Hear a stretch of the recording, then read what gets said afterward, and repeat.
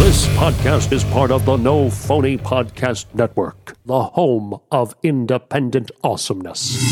Did the 1980s have more one-hit wonders than any other decade? Come on, Eileen, relax. Girl, you know it's true. Once again, it's time for the Idiots. An objective defense of the 80s. From a couple of idiots. Welcome back to another episode of The Idiots, an objective defense of 1980s pop culture from a couple of idiots. My name is Will, and joining me, as always, from a remote bunker somewhere is my friend and my co-host, Ray. How you doing, Ray? Red Dawn to Rumpus Room. Are you there, Rumpus Room? Wolverines!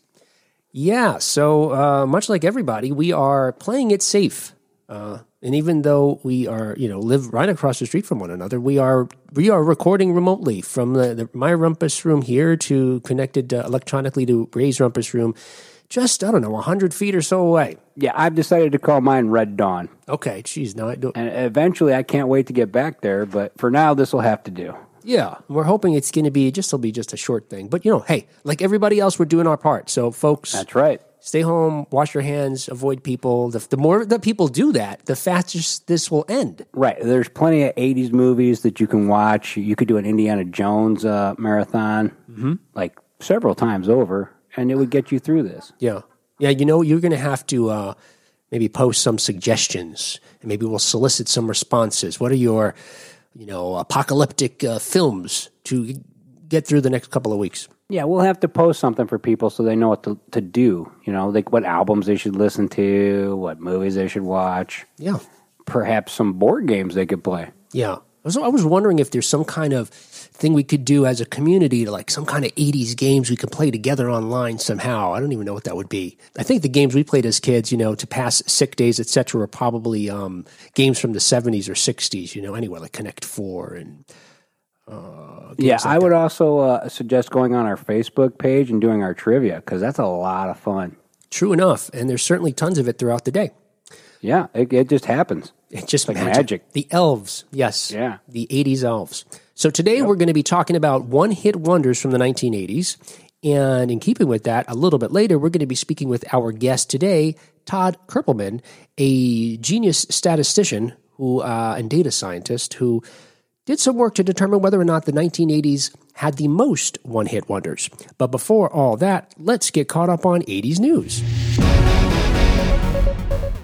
Okay, well, hey, let's get this out of the way, because we don't want to spend the entire episode talking about our troubles here, because we're going to focus on the positive. But one down note here is that the coronavirus pandemic has affected us personally, Ray. Yeah, I'm not happy about it. The Beastie Boys story theatrical release has been postponed. Boo. So your plan to Mystery Science Theater 3000 it on April 3rd will have to be postponed to another unknown date.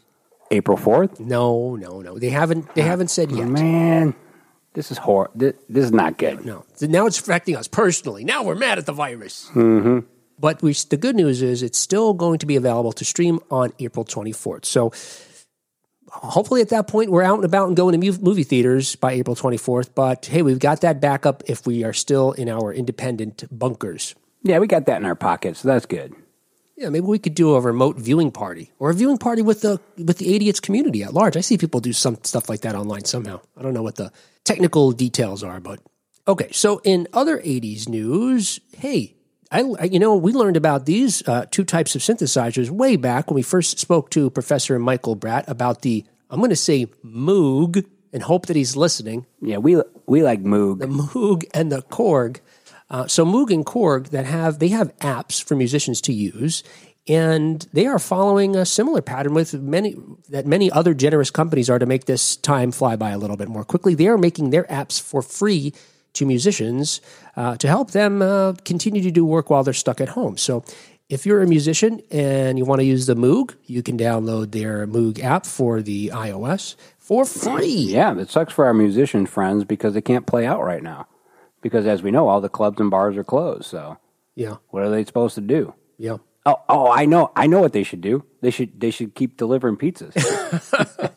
Yeah, just their nighttime hobby was interrupted, not their day job. I kid. It's funny because it's true. But hey, you can jam on your Moog and create songs like those in the 1980s by Kraftwerk, because they used the Moog. Or Flock of Seagulls. Yeah, they must have used a Moog. Maybe they even used a Moog. But also, Korg is doing the same for their, and I'm going to say they pronounce this the Chaosilator app. Chaosilator app?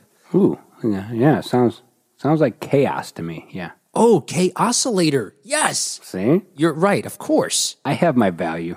You do serve a purpose. The Chaosilator app normally costs $20, but now it's also going to be free. If you've got an Android, you've got till March 20th, just a couple of days. Probably will have passed by the time you hear this episode. But if you have an iOS device, you've got till March 31st. So go out there and get your iChaosilator. And you can make songs like those that we relished in the 1980s. And we're going to be talking about songs like that today when we talk about one-hit wonders. Here is another bit of 80s news for you. Were you a fan of the Kids in the Hall? I love the Kids in the Hall. They're amazing. Oh, you did? Oh, fantastic.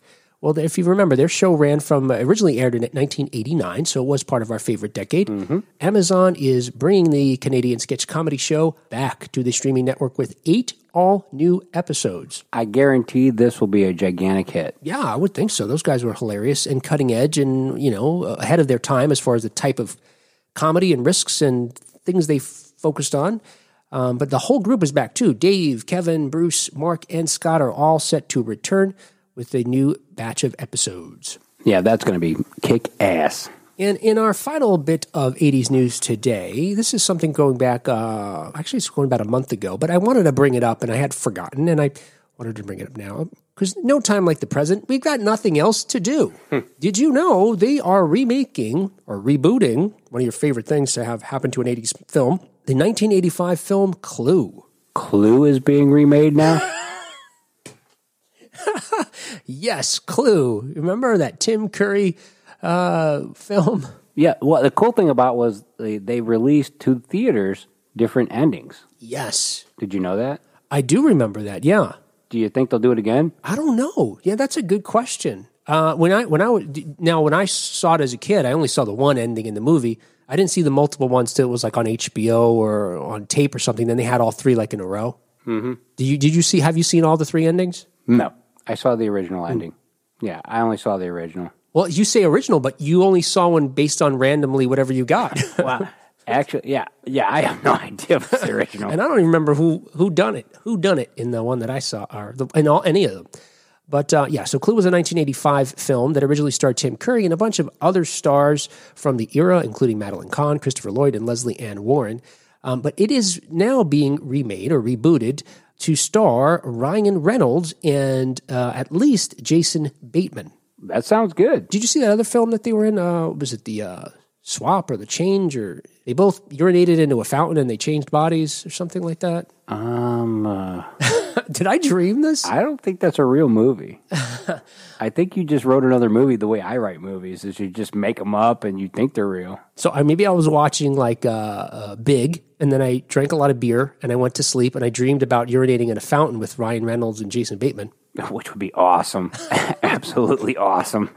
Hey, if you can fantasize about doing anything with them, it doesn't have to be involving, going to the bathroom. Come on now.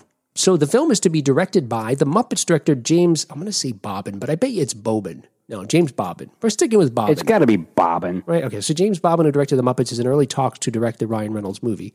And also another Ryan Reynolds connection, and I'm sure it's not a coincidence, is that the writers Rhett Reese and Paul Wernick, who wrote for Deadpool, are writing the script for Clue. Well, that's good because they did a good job with those, so I think they'll do a good job with this. Yeah, and James Bobbin actually most recently directed the live-action Dora and the Lost City of Gold, which actually was a really good, funny movie. Yeah, I have to say that's really good. So this may be one of those times where the remake is actually better. This could be the... I don't know. This could be it. It's possible. They've got a shot. I have a high regard for the 85 version. Oh, I love that version, yeah. But I think if there's someone who could succeed, they would be the people. You're right. And yes, and certainly what Ryan Reynolds did with Deadpool, and we know he was very involved in getting that off the ground and done the way it was done. So, yeah. But if they fail, Yep. we will just laugh at them to no end. So Rioting! it's 100% or nothing. Either Oscar-worthy or we're torching the place down. Yep. Okay, so I guess that was everything in 80s news. Dun, dun, dun, dun. Ugh. All right, so hey, today we're going to be talking about one-hit wonders from the 1980s, and a little bit later we'll be speaking with Todd Kerpelman. Doesn't that sound like a 1980s character move, Kerpelman? It does. I can't decide if he's the teacher bad guy in the movie, though, or if he's the kid who wins the day yet. Oh, yeah, you're right. I was thinking of it like a principal was shouting it out, like, oh, Kerpelman. But yeah, it could be the other way around. Yeah, he could be the principal, or he could be the kid with the skateboard. We don't know. I guess we'll have to wait till we talk to him. I guess. And then typecast him as one of those.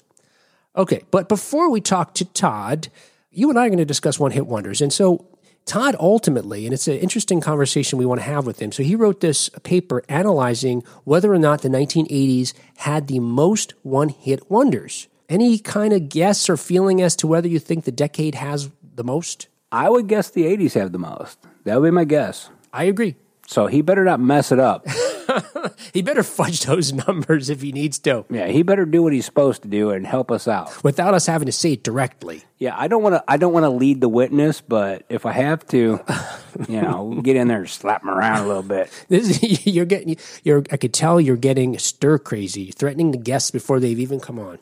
Well, I've been quarantined now for about 4 hours, and I'm losing my mind being quarantined. I don't like it. Just to be clear, you're self-quarantining. You don't have any symptoms. You don't suspect you're sick. Yeah, I'm not sick or anything, but, this is how the world works now. Hey, good news is if everybody does it, this is kind of like, look, we think of everything in terms of 1980s. This is not a put on, guys. We have a podcast because we do that, not the other way around. Yeah. So this kind of makes me think of The Thing. Where, look, if we just wait long enough, we'll figure out who's got it. Oh, holy crap. I could have saved myself being quarantined by pulling the thing at work.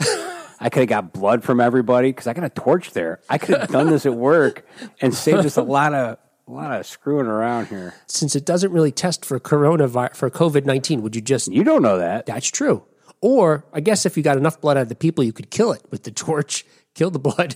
Do you know how freaky it would be if I did it and that thing popped out of the blood? Yes. That would be insane and awesome. I'd be terrified if it happened in real life. So now in this scenario, do you have your workers, your fellow employees there strapped to chairs? Oh, yeah. You got to do it the right way. First we watch the movie so they feel comfortable with what's happening. Mm-hmm. So you want to set the mood. Right. So you have to watch the movie first. Mm-hmm. And then once I strap them in, now the terror begins.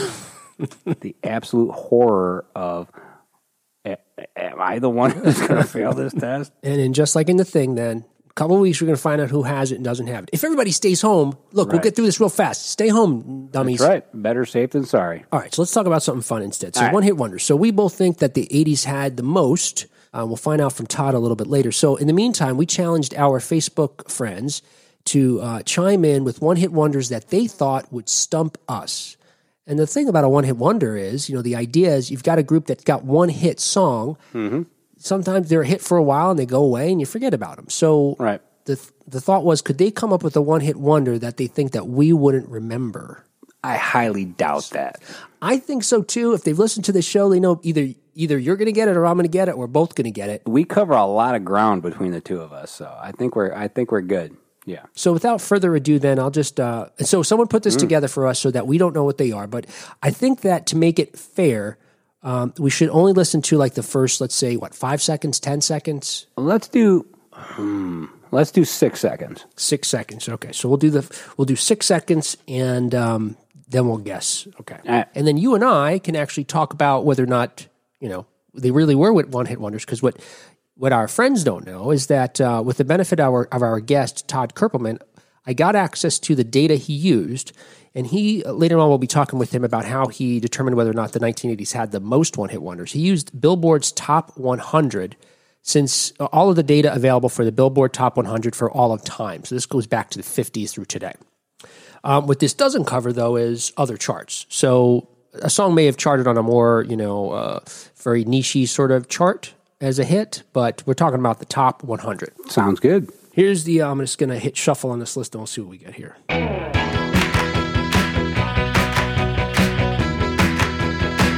I know it. I already know it. I don't know it. That is Johnny, Are You Queer Boy? Yes, it is. Darn Hey, Skippy it is. I should have known that one because you taught me about that one on an episode not too long ago. So I'm going to keep playing it for a few seconds here. Let's see. Johnny, what's the deal, boy? Is your love for I should have remembered that. Yeah. Yeah, one of my favorite punk bands covered that, the Screeching Weasel, so that's why I immediately recognized it. Oh, so did you first learn about it from that? No. I already knew the song, but they always remind me of it. So You're right. That's Johnny, Are You Queer from Josie Cotton, and that was sent in by Nathan Wallace. And can we say this is a one-hit wonder? Because I don't know of any other songs she did. yeah, Josie Cotton, that's it. Let's see here. Josie Cotton. Well, okay, here's a note. So actually, it turns out Johnny, Are You Queer is not even on the Billboard Top 100. But it did. So in that sense, it's not a one-hit wonder, what we're using to measure it. But in 1982, it did reach number 38 on the Billboard Club Play Singles chart and number 8 on the Canadian charts. So in that sense, it was a hit. But she did have 2 other songs on the Billboard Top 100, or 2 songs, I should say, because as I said, Johnny is not on there. He Could Be the One, which reached 74, and Jimmy Loves Mary Ann, which reached 82. And those came out in 82 and 84. Never heard them. I vaguely remember the one about Jimmy? Jimmy Loves Somebody, vaguely. Okay, very good. Here is song number 2. That's easy. Yeah, that's an easy one. Come on, guys. Really? That's a safety dance. That's a safety dance. Come on. That's Men Without Hats. They thought that was going to stump us? What low regard does our audience have for us? Well, okay. But hey guys, good. All right. We appreciate the sending it in. And I don't believe Men Without Hats. I'm trying to think if they had another hit. Didn't they also, was it Men Without Hats that did Pop Goes the World? I have no idea. If they got another hit, it might have been at a celebrity softball game, be my guess. So Pop Goes the World, I remember that one. And so now I've learned here that Men Without Hats actually had one. So Pop Goes the World charted at 59 on the Billboard Top 100, but they also had another song in 83, which was the same year as the Safety Dance. And actually it came out a month before called I Like, which reached 84. Wow. I would have thought they would have went with Unsafety Dance. They just keep different versions. Yeah, just keep doing it over again, Even safer. Yeah, even safer dance, that would be awesome. We need now the self-quarantine dance where you dance by yourself. Oh, wait, that's a whole other 80s thing, too. Billy Idol already did that. There you go. All right. Now we need a quarantine playlist in addition to a quarantine movie list. Oh, I'm working on it. And that was sent in by, this was sent in by our Serbian friend, Bernard. Yeah, good luck with that name. Bernard, I think it's Bernard. Bernard, you're going to have to help us out with your name there. Or you can message us on the Facebook page and let us know. Yeah, if you can't pronounce the name, you're the smart one on this thing. I got no hope. Well, I did Google it because I wanted to be able to say it for something else that he had sent in. I think it was the maybe Crash Madness or something. And I got Bernard, and I don't remember the last name came up a few different variations, so I don't know which one was correct. But Google may be wrong too. So anyway, buddy, he knows who he is, and help us out so we can identify you properly because we appreciate your participation. From now on, your last name is Bull. Okay, Bernard Bull. All right, so here is number 3, one hit wonder that our fans are trying to stump us with here. All right. Is fans too strong? Maybe I should say listeners. Our listeners are trying. Friends. Our friends are trying to stump us here. Okay, here's number 3. Oh, yeah. That's a good one.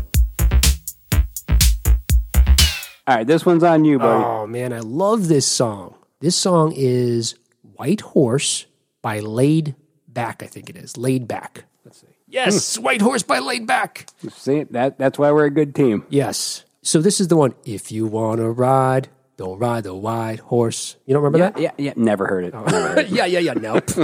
You know, that in that song, it sounds to me like a song that would have been like in a 80s movie, like Beverly Hills Cop or something when he's at the strip club.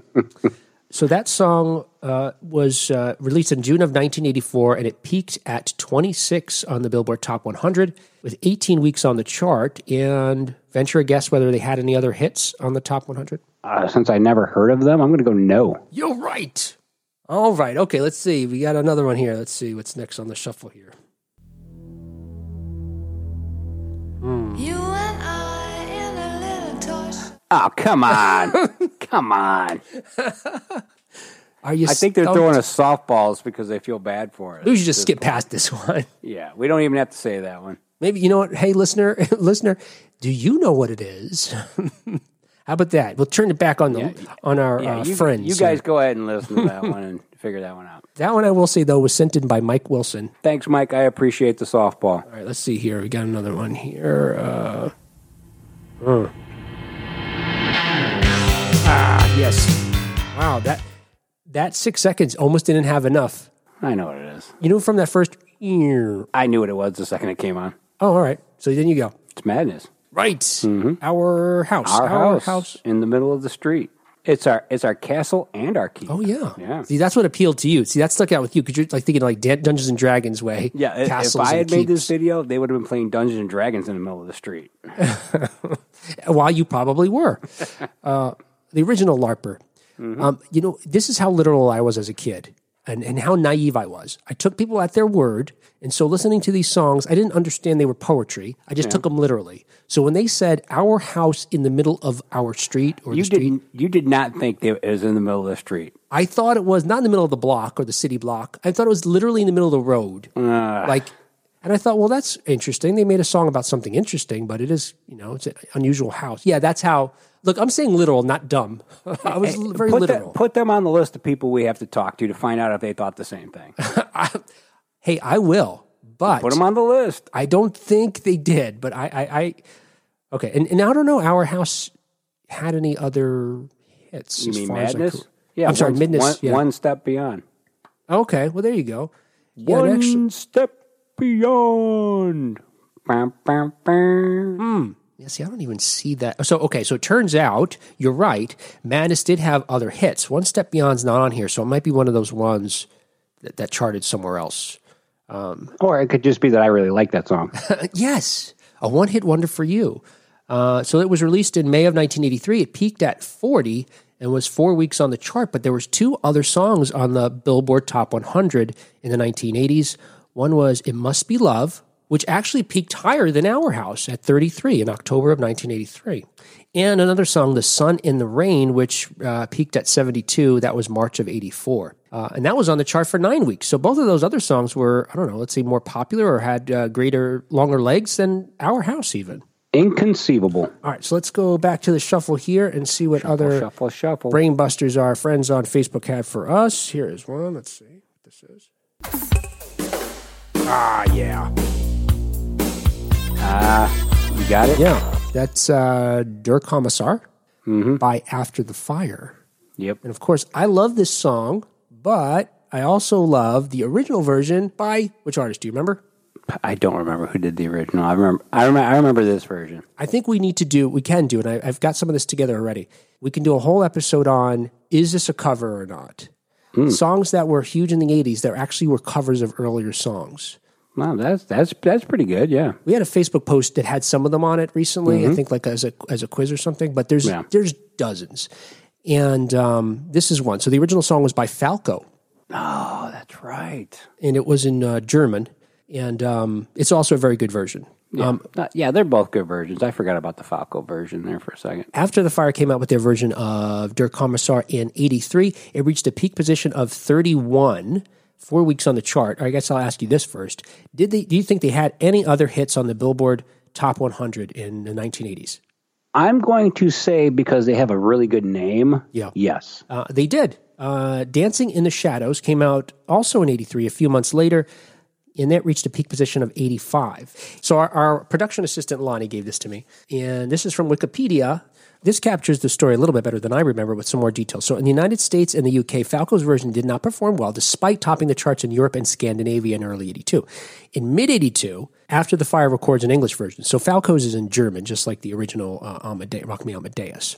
It's also called Der Kommissar and released as a single, but it floundered. Coming off a tour opening for Van Halen, After the Fire was working on material for a new album when in December, they announced on stage during a concert that they're disbanding. So both the After the Fire versions and Falco version was rising in the U.S. Rising on the Canadian charts, but it hadn't done well on the U.S. charts. It's around that time that Laura Branigan, she has a producer working on her second album. They take the melody and arrangement of Der Kommissar, recreated. It sounds very much, I think it sounds like the After the Fire version. And she recreates a song called Deep in the Dark, where they just changed the lyrics. They use the same music, they just changed the lyrics, and it means something completely different. It's very bizarre. Then, finally, the After the Fire version comes out and hits the U.S. charts, the Hot 100, and starts rising. And they credit the song's music video as on MTV with launching and help propel its popularity in the U.S.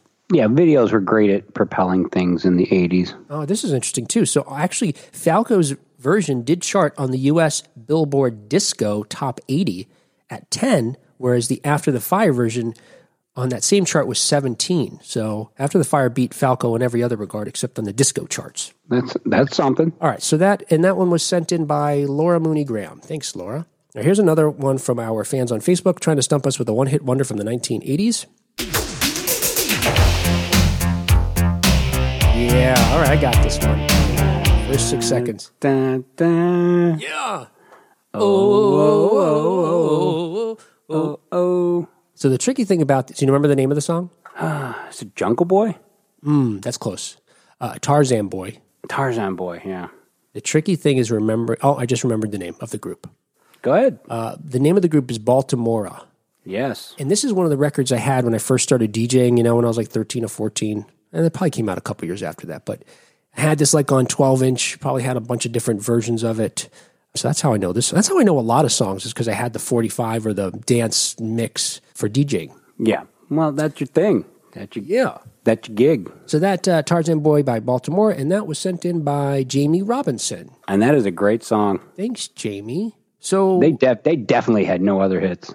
Well, it turns out they did. What? Yeah, I'm surprised too. So Tarzan Boy was released in November of 85. It reached a peak position of 64.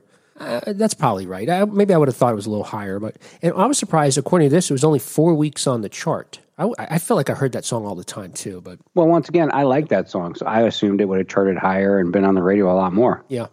And it also had another hit in 86 called Living in the Background, which reached 87 with 3 weeks on the chart. Huh. Our associate producer here is saying that we should try one more to see, because she was curious if you would know what this was, because she doesn't think I do. But maybe I do. All right, here we go. I think you do. Let's see. All right, this last one here. Let's see. I know what that is. I don't even need it anymore. I have no idea what that was, so... That's Grim Reaper. Yes. See You in Hell. Yes, that's right. Yeah. Grim Reaper. Of course it is. I have no idea. Damn right, man. Jeez, I feel bad that I don't even know who Grim Reaper is. I feel like... You're not going to stump me on hair metal or thrash metal or early 80s metal. It ain't going to happen. Okay, so I'm learning here, though, that it doesn't actually appear on the top 100 chart, again, that we've used here for our conversation. But in 1984, it does appear in the Billboard 200. I think it also topped the adult contemporary charts at some point. Now, see, I got a new thing now. I'm just going to pause when you say something ridiculous and see if you can keep from laughing. Yeah, I couldn't on that one.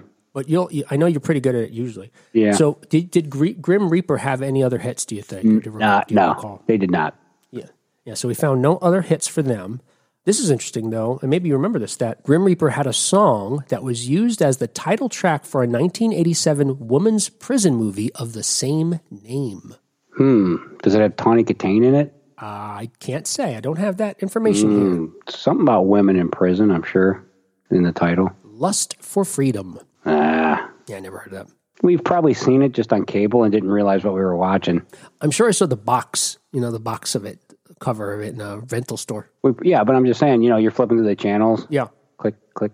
Ooh, what's this? See, in 87, I would have been 16, so I would have been more daring. Had it come out younger, though, yeah, I would have been one of those things where I passed over, okay, I know that's for adults. I shouldn't watch that. I'm not ready for it. Yeah, we would definitely have stopped on it, though, and we would have never known what it was. And that one was sent in by Greg Sexton. Thanks, Greg, for sending that in. Okay, so anything else? No, I think we should go talk to our guest now. Okay, so in a moment, we're going to find out whether or not the 1980s had the most one-hit wonders or not when we return with our guest, Todd Kerpelman.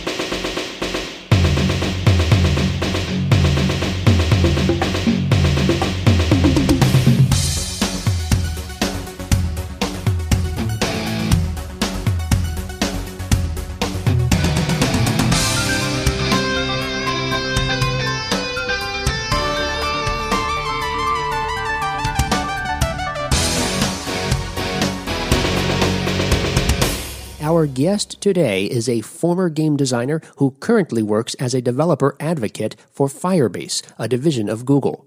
But his most important work came last year when he developed a set of queries to determine whether the 1980s had the most one-hit wonders. You can read the findings in his seminal piece, Did the 80s Really Have the Most One-Hit Wonders?, on towardsdatascience.com. And you can find his other wonky pieces of literature on medium.com. Please welcome to the show, Todd Kerpelman. I will. And I got that right, Todd?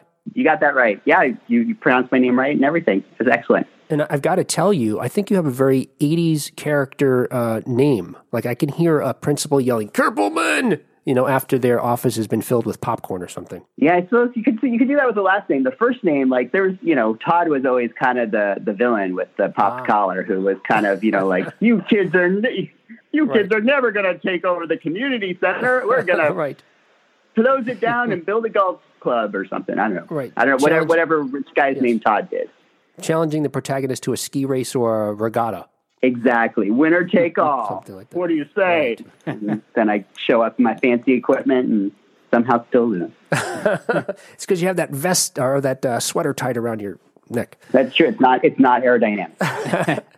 So, Todd, the reason why we wanted to talk to you today is because, we've been talking for a long time now, many episodes into our show about how we are proving objectively, or it's our goal, that the 1980s was the best for pop culture. We'll fight your decade. And your piece in Toward Data Science was the first, I suppose, real objective. You can't argue. Intended to be an objective analysis of pop culture from the 1980s. Specifically, you took a look at whether the 1980s really, as your piece is called, did the 80s really have the most one-hit wonders? Just so we get a little bit of a background, are you an 80s kid? Is that what would even lead to your interest in that decade to begin with? Yes, I guess you'd say I'm an 80s kid. Certainly, I got my musical tastes growing up on MTV back when MTV still had music videos and listening to was it Big Country or was that in a Big Country? Yeah, Big Country by Big Country, right? Yes, easy. Yes. So listening to all that music and watching MTV and all of that, that's definitely sort of where I first acquired my musical taste. The whole article was originally inspired when sort of my sister had come out to visit me in California, and we had gone on like sort of a little mini road trip, and we were listening to like the One Hit Wonders radio station on, I think it was like Google Play Music. And like, it was, a whole bunch of like these really amazing one hit wonders. And we sort of started talking a little bit about like, why is it the 80s had all these great one hit wonders. And then like, I started wondering, is that actually true? Did the 80s have the most one hit wonders? Or is that just something that, because my sister and I were, children of the 80s, we only think that, and maybe, the kids these days think that the 2000s or had the most one hit wonders or something. So that sort of inspired that's how I spent some of my, I guess it was my Christmas break, was, spending time analyzing data sets, because that's what I do in my free time. Yes. Is that what you do during your working time also? Yeah, often I'll do that too. My role, my job is I'm a developer advocate for a little division of Google called Firebase, and we make developer tools. And among those is we use a service called BigQuery, which allows you to sort through large chunks of data. And so I've been writing some lessons in how to do that. And so I kind of was a little bit in this like processing large chunks of data state of mind when I sort of came to start writing the article. To your point, to keep it objective, so where did you get the data that you could even use to analyze hits from the various decades? So I kind of, searched around on the internet, and I found there was this kind of website I'd never heard of out there called Data World, where someone had put together an entire data set of the Billboard, top 100 of basically, I think for every week, they had every song in the top 100 and what the ranking was. And I was sort of able to take that and consolidate it down so I could sort of get for every performer, for every song, what their top rank was when they were somewhere on the Billboard Top 100. And that was sort of my starting point. And your starting point, as you indicate, your first thought was, if you're on the top 100, hey, does that mean you had a hit necessary? Or maybe I'm jumping ahead here. Yep. No, that's exactly it. Okay, if they're in the top 100 and, then they had a hit. So let's just look for bands that were only in the top 100 once. Right. But the problem with that is there's a lot of songs in the top 100 that you've never heard of before and wouldn't qualify as a hit. One of my favorites was there's this band called Double Image that had a song called Night Pulse. And I encourage you to go and check out the music video because it is like, they had a whole like artistic vision and were trying to tell this story, but also no budget. And it's sort of, like I was saying, it was kind of as if Tommy Wiseau was like, I'm going to direct music videos. That's kind of how the song was. And yeah, I think the song right now has like 500 views on YouTube. So if everyone who listens goes and watches this music video, they'll suddenly have this huge bump and they won't know why. Right. So, and I know, and the flip side of that was you said that Kajagoogoo's had a hit Too Shy, which we would think of them as one-hit wonders, but surprise, surprise, they also had a hit in the top 100, Hang On Now, which charted at 78. Right. Yes. So technically they would be a two-hit wonder. And right. And I'm like, well, that clearly, if I have a definition of one hit wonder that doesn't include Kajagoogoo, then I probably need to fix my definition. So, like Einstein's theories, get these names. Yours is going to be the Kajagoogoo theorem or something. Exactly. Yes. It's the Kajagoogoo theory of one hit wonders. So yeah, then my next thought was, okay, well, maybe I'll just look at songs or look at performers who had a song that reached the top 40, because, the top 40, that's a lot more, that's generally what we think of as hits. We listen to the top 40 countdown on radio, or, we used to back when we all listened to the radio. Right. And that started to look a little more promising. But again, it was sort of weird, particularly when you got into, I feel like this happened more often in the 90s, where you had bands that you definitely would not think of as one hit wonders, that qualified as one-hit wonders in this sort of top 40, in this top 40 definition. And I think they include a lot of, right. My theory is they include a lot of alternative bands or bands in other genres that became more popular after the 80s, perhaps, where maybe, because they were popular in the alternative realm, some of their popularity kind of, leaked into, I guess, what Billboard would list as sort of their pop top 100.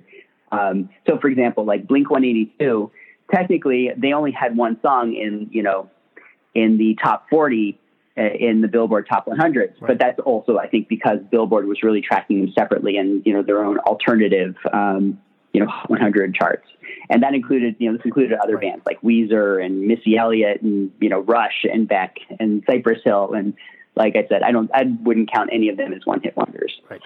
So this probably gets into more data sciencey stuff than is really interesting to most people. But I kind of just revised my definition of, okay, let's find a band that had one song in the top 25 and then no other songs in the top 75.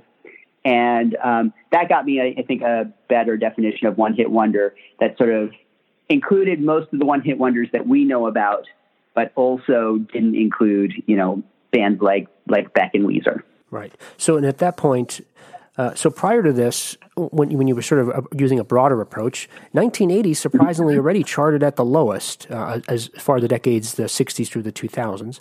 Then when you tweaked your query, as you just described it, to more narrow, once again, surprisingly to me, 1980s was at the bottom of the 5 decades that you looked at. It was, yeah. I looked at the songs from the 60s up through the 2000s, and because at the time I think I wrote this, it was 2019, so we didn't have all our 2010 data in yet. But yeah, basically, like you sort of, it was almost like a what's an upside down, a parabola shape, or we'll call it, it's a U shape, where basically like you sort of had a lot of one-hit wonders in the 60s, kind of decreased in the 70s, actually hit its lowest point in the 80s, and then got higher in the 90s again, and then much higher in the 2000s. Right. Yeah, which, sort of surprised me. I think like you all, I tend to think of the 80s as like the golden era of one-hit wonders. And so I was a little surprised to see, this trend where it actually seemed to have the fewest number of one-hit wonders. And you pointed out, so at this point in your analysis, you pointed out something else interesting, was that the 2000s had by far the runaway most one-hit wonders, again, based on your criteria, as you described it earlier. Someone in the top 40, but nothing else charting when the top, was it 75? Right. And then you noticed in the 2000s something that may cause an issue with your data, because we saw a whole slew of folks starting in the 90s started featuring other artists. So you have a main artist featuring somebody else, and that, can you explain why that would have caused some maybe erroneous data or counting? Yeah. So basically what I looked at was I tended to, define groups that had one-hit wonders, coalescing on their actual performer name. So, excuse me. So what I would do is, I would just kind of look at, any kind of performer with a unique name in this Billboard Top 100 chart and, just sort of see how many hits they had. And that's how I would determine if they were one-hit wonders. But, one thing that happened certainly a lot more in kind of the late 90s and 2000s was you had these cameos, right? You sort of had, 50 Cent featuring Justin Timberlake, or, 50 Cent featuring, Nate Dogg or whoever. And each one of those bands was counted separately in my data set. So all of a sudden, 50 Cent looks like he is part of 4 bands that were all considered one-hit wonders, just because each of those performers has different names. Right. And I thought I like how you also did the flip side of it was that you take a group like, you take a song like Ebony and Ivory, where you've got Paul McCartney singing with Stevie Wonder, both huge hit makers. When you consider them as a group, however, it looks like they've only had one hit. Yeah, they were a one-hit wonder of the 80s, technically speaking, if you look at just their performer name, and Dancing in the Streets by David Bowie and Mick Jagger, and so on and so forth. So you get 2 problems, the featuring and the and. And the and, yeah. And so this, again, gets into kind of probably more detail than most people care to hear. But I basically used some kind of regular expression magic, which is a way of taking a string. It's a way of taking a text label and kind of condensing it down into something. And basically what I did was I tried to combine some artist featuring some other artist to just sort of that first artist's name. I tended to do the same with any artist that had an and or an ampersand in their name as well, because most of those were duets. And that tended to then sort of coalesce down most of our actual duets or, featurings into sort of one single artist.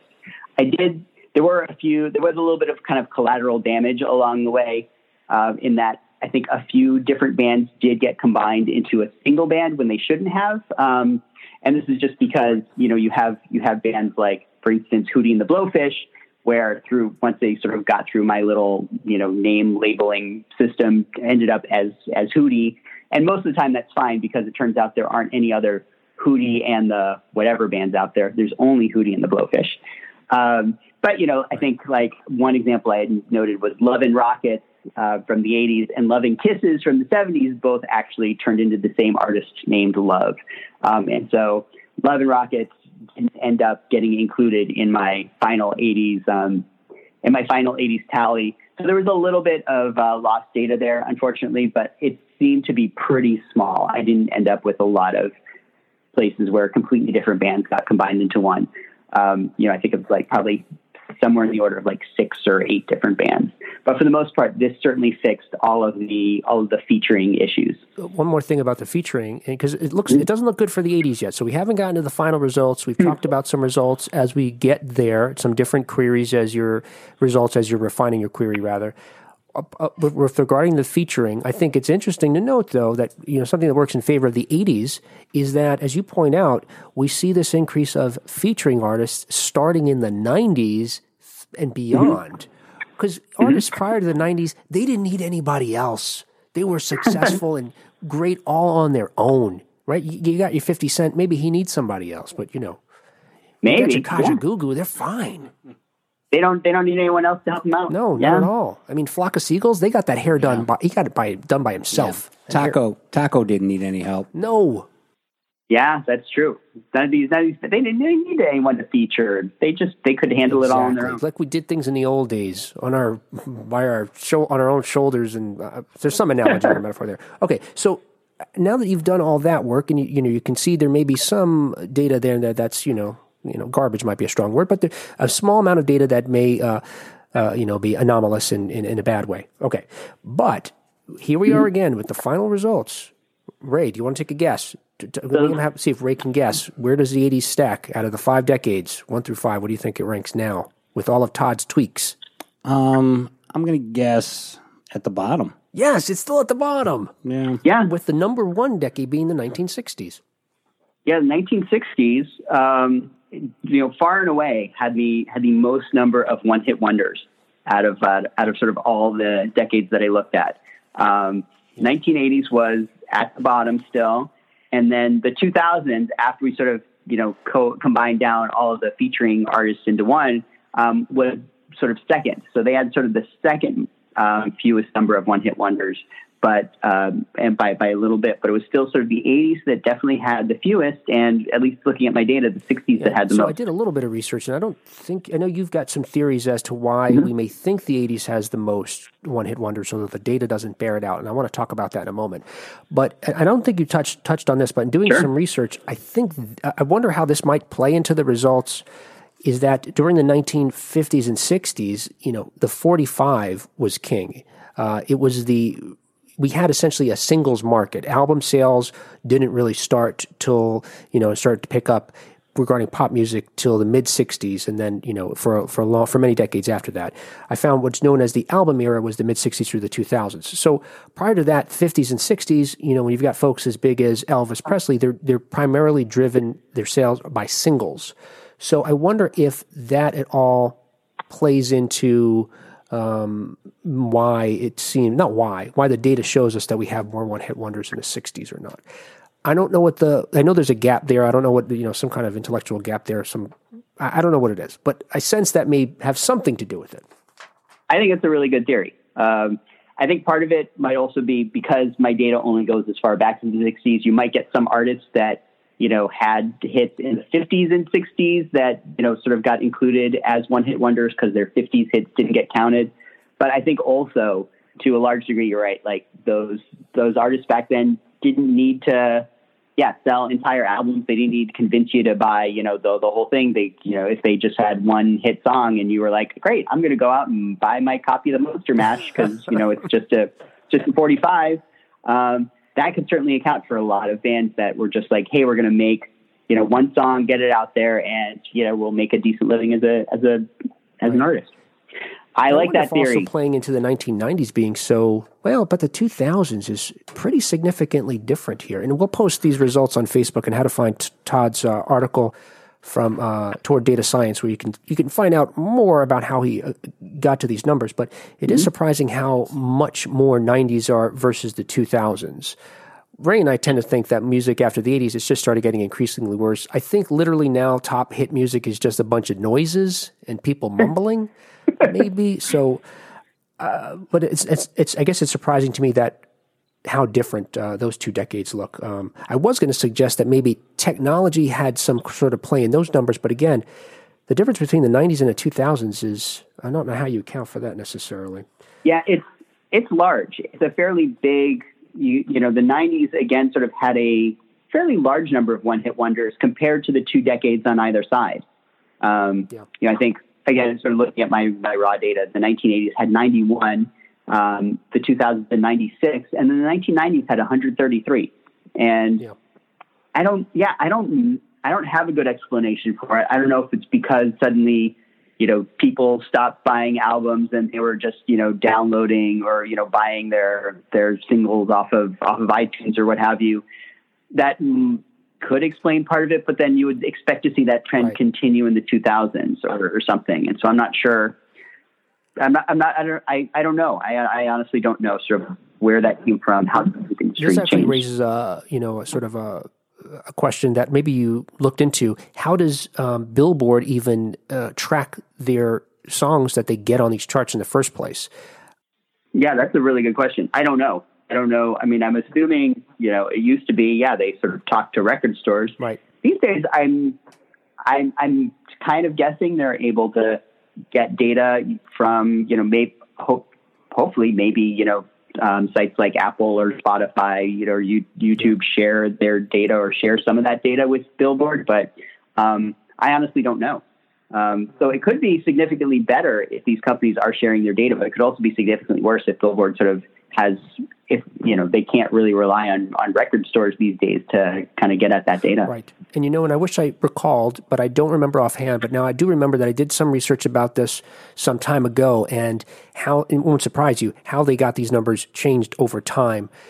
But you're right. I think it was in the 80s and 70s, but I think definitely in the 80s and maybe into the 90s, they had something called Scantron, I think, where literally, records were created as albums are purchased at stores, where that scanning generates a record somewhere or a count of a particular album that's sold. But so I wonder if, maybe the discrepancy in the data between the decades has to do with simply how they measured the, hits. That's going to have to be version 2 of your analysis, I think. I guess so. Yeah, I'll have to figure out, where that data came from. Because you're right. Like it's if you have sort of unreliable data as a starting point, obviously your results are going to be a little suspicious as so well. what we're saying is this is wrong. The 80s is not have the least, but Well, my question to you would be, what's your favorite one-hit wonder? Ooh, wow, that's going to be harder than answering all the other questions we've given you so far. I know. I mean, well, the funny thing is, if you had asked me this before I had done this data, my answer would have been "Take on Me" because it's however, technically speaking, "Take on Me" does not count as a one-hit wonder because a-ha had, what did they have? "The Sun Always Shines on TV," and I actually think they had "Cry Wolf," which I don't remember to this day. Which sort of disqualifies them. Technically, they are a 3-hit wonder. Similarly, I could have told you "Life in a Northern Town" would have been my second most, my second pick. And they also have "The Love Parade," which again, I don't think I remember that second song, but, technically does not qualify them. So actually thinking back, what would be my favorite one-hit wonder that fits on this list? Probably at the time, and I don't know if this is still my answer today, but at the time probably would have been like Axel F. I loved the Axel F song, theme song. It's a great one. Harold Faltermeyer. Like I remember being able to play that on like my synthesizer. I was so excited. That was like, I think that's what everybody learned as soon as they got a keyboard back in the 80s. Yeah, there were 2 songs in the 80s everybody could play piano. One was Axel F and the other was Jump. Oh, yeah. In regarding a-ha, I learned this from talking to Nina Blackwood a few weeks ago because we were talking, I think this was off the air, about a-ha, like, again, this suggestion that they were perceived as one-hit wonders, and she was explaining to me how everywhere except the United States, they're huge. In Europe, they're huge. Many, many hits. So, and again, another maybe sort of angle to the data that I guess we're saying U.S. Billboard charts. So I guess that's how we eliminate. Yeah, these are U.S. charts So for sure. you've got a lot of books ahead of you. You can do Germany, France, Italy. That is articles, true. yeah. Crank out one of these every few months. So since, again, we want to be objective, and so objectively, according to the numbers, it seems like the 80s didn't have the most one-hit wonders, and maybe that's okay, Todd, and I'm going to let you explain why later. But first, why don't we talk about some of your theories as to why we may think that, because certainly we, and I imagine our listeners, still believe that the 80s was filled with more one-hit wonders than any other decade. Yeah, I mean, I think if you asked, 10 people on the street, they probably 9 out of 10 of those folks would tell you that the 80s had the most one-hit wonders.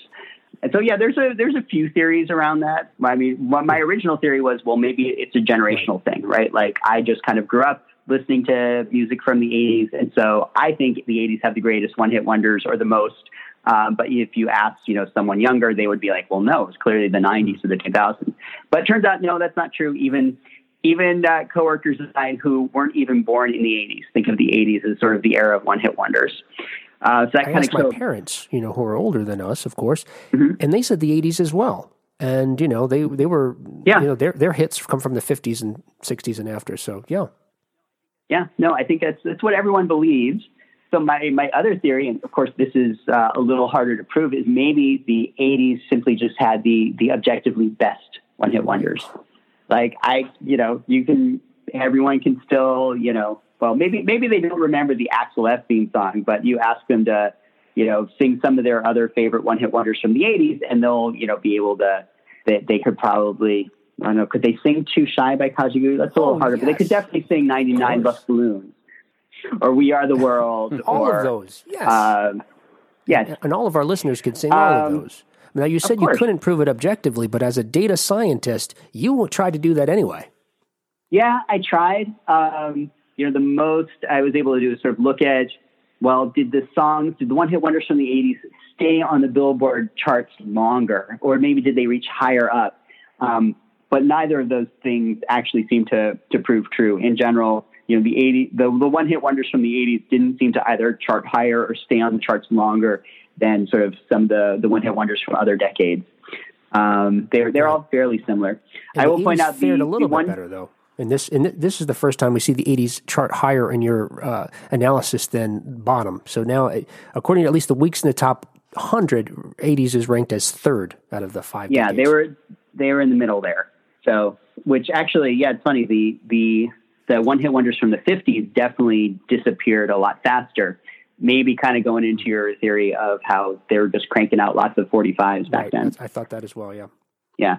But yeah, it's funny. If you look at sort of the ones that stayed on the top 100 for the longest period of time, there's only Tainted Love from the 80s.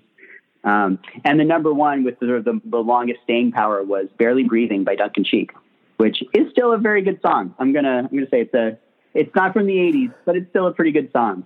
I'm sort Talk of about songs I couldn't sing. What's that? I couldn't. You talk about earlier about songs that people might not be able to sing. That's a more recent song, and I wouldn't be able to hum that tune for you. I could, but for the sake of your listeners, I won't. Yes. So your final theory here, which probably your best theory, I think you even say that in your work here. MTV had something to do with all of our perceptions of these, at least our perception of the one-hit wonders. Yeah, I think I kind of feel like MTV might be responsible for all of this. Because, MTV sort of was a big cultural phenomenon, at least, for music listeners in the 80s, right? It's sort of where you went to watch music videos. And they were, between them and I suppose VH1, they were kind of one of the two only choices that you really had. And so I think maybe part of the reason, for instance, we all think of Take On Me as like the greatest one-hit wonder from the 80s, even though it's not, was, partly because you couldn't go, a day without seeing that video on MTV, at least a half a dozen times, because it's a fantastic video and a good song.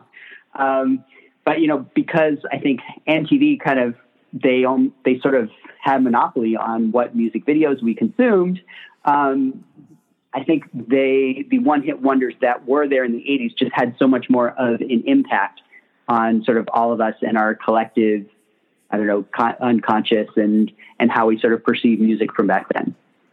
So I think that could certainly be another theory. While, you know, there's still music videos now on YouTube, certainly, you know, we're not all subjected to the same ones. Like, you know, I can go and I can watch Gangnam Style, but someone else can go and watch, you know, some completely different music video, and we're not being sort of exposed to the same ones, you know, by a network that's choosing what to air. It's all much more individual. And so sort of the impact of the one-hit wonders maybe as well. And I wonder, you know, again, this idea of, look, we want to be objective. And this, look, we thoroughly appreciate the work you did here, because this is, you know, undisputably, that sounds like the wrong word, indisputably, the most objective analysis we've ever had on our show.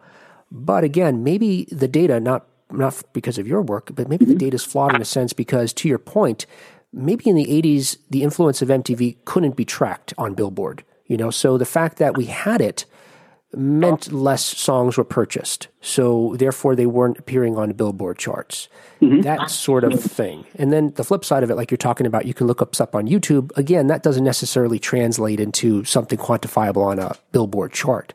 So there definitely seems to be some gaps that maybe, you know, work for this idea that even though, like you're saying, subjectively we seem like the 80s had the most hits, maybe even objectively it had more, had something that we can't quantify or measure at this point, but in fact they did have more hits.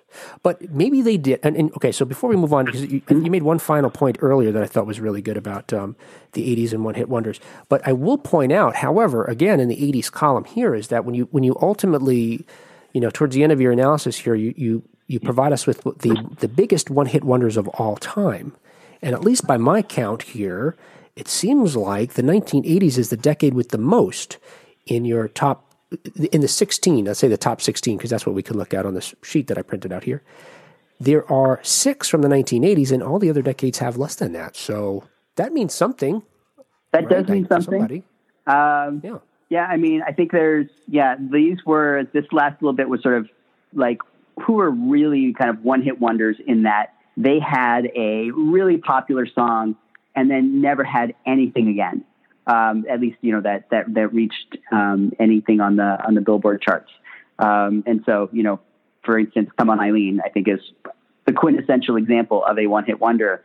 And yeah, they hit number 1, and that was the only song they ever had that hit the top 100. Also on here at charting higher here is Vangelis's Chariots of Fire theme. I remember that playing on the radio all the time. I've never seen the movie, and I could tell you that song.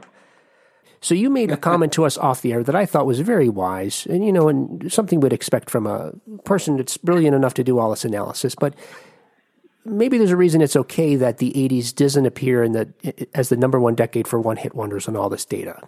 Yeah, I mean, it's basically, maybe it's okay that the 80s didn't have the most one-hit wonders. Like, maybe it actually means that the 80s had more high-quality bands that were able to produce more than one song. And I mean, you know, sometimes we say one-hit wonder is a good thing, but oftentimes people will say one-hit wonders as a, you know, sort of a dismissive thing, a derogatory thing. Like, okay, they only had enough quality to put out one song, and then that was it. And so, you know, maybe the fact that we have the fewest one-hit wonders actually speaks to the number of bands in the 80s that actually were good, that were able to produce more than one song that we all liked. And then on top of that, because the 80s are still remembered as one-hit wonders, you know, it just so happens that their most popular hits are just better. How about that? Do you like that? You know, all I heard in there was the 80s were awesome, the best, better. There you go. No, that's perfect. You're right. So if whether it was, it's either good that we didn't have the most hit wonders, but even still, our one-hit wonders were better than yours because they're more memorable, obviously. Yes, maybe that's it. Okay. I like that theory. Well, I'll buy that. You're right. Well, we'll take it from you with, you know, hey, you work for Google, so you got to be smart. So with that, I don't know. I don't know how I got in there, honestly. With that, we'll thank you for your time, Todd. We thoroughly appreciate it. Oh, sure thing. I'm so glad that you found my article and found it interesting enough to reach out to me. I really wasn't sure how many people were interested in both 80s music and sequel queries. It turns out that's not a huge overlap in terms of my audience. So I'm glad that you found me. Look, it's a little bit of a bummer to find out maybe not to find out, it's not a guess, that the 1980s didn't have the most one-hit wonders, but I do like where Todd led us there, as far as that, maybe that's a good thing, as far as what it says about the quality of musicians that we had during the 1980s. Well, here's what I know. Yep. All right. Yep. We have proven beyond a shadow of a doubt that the most quality one-hit wonders were from the 1980s. Very good. We'll talk to you next time on The Idiots. See ya.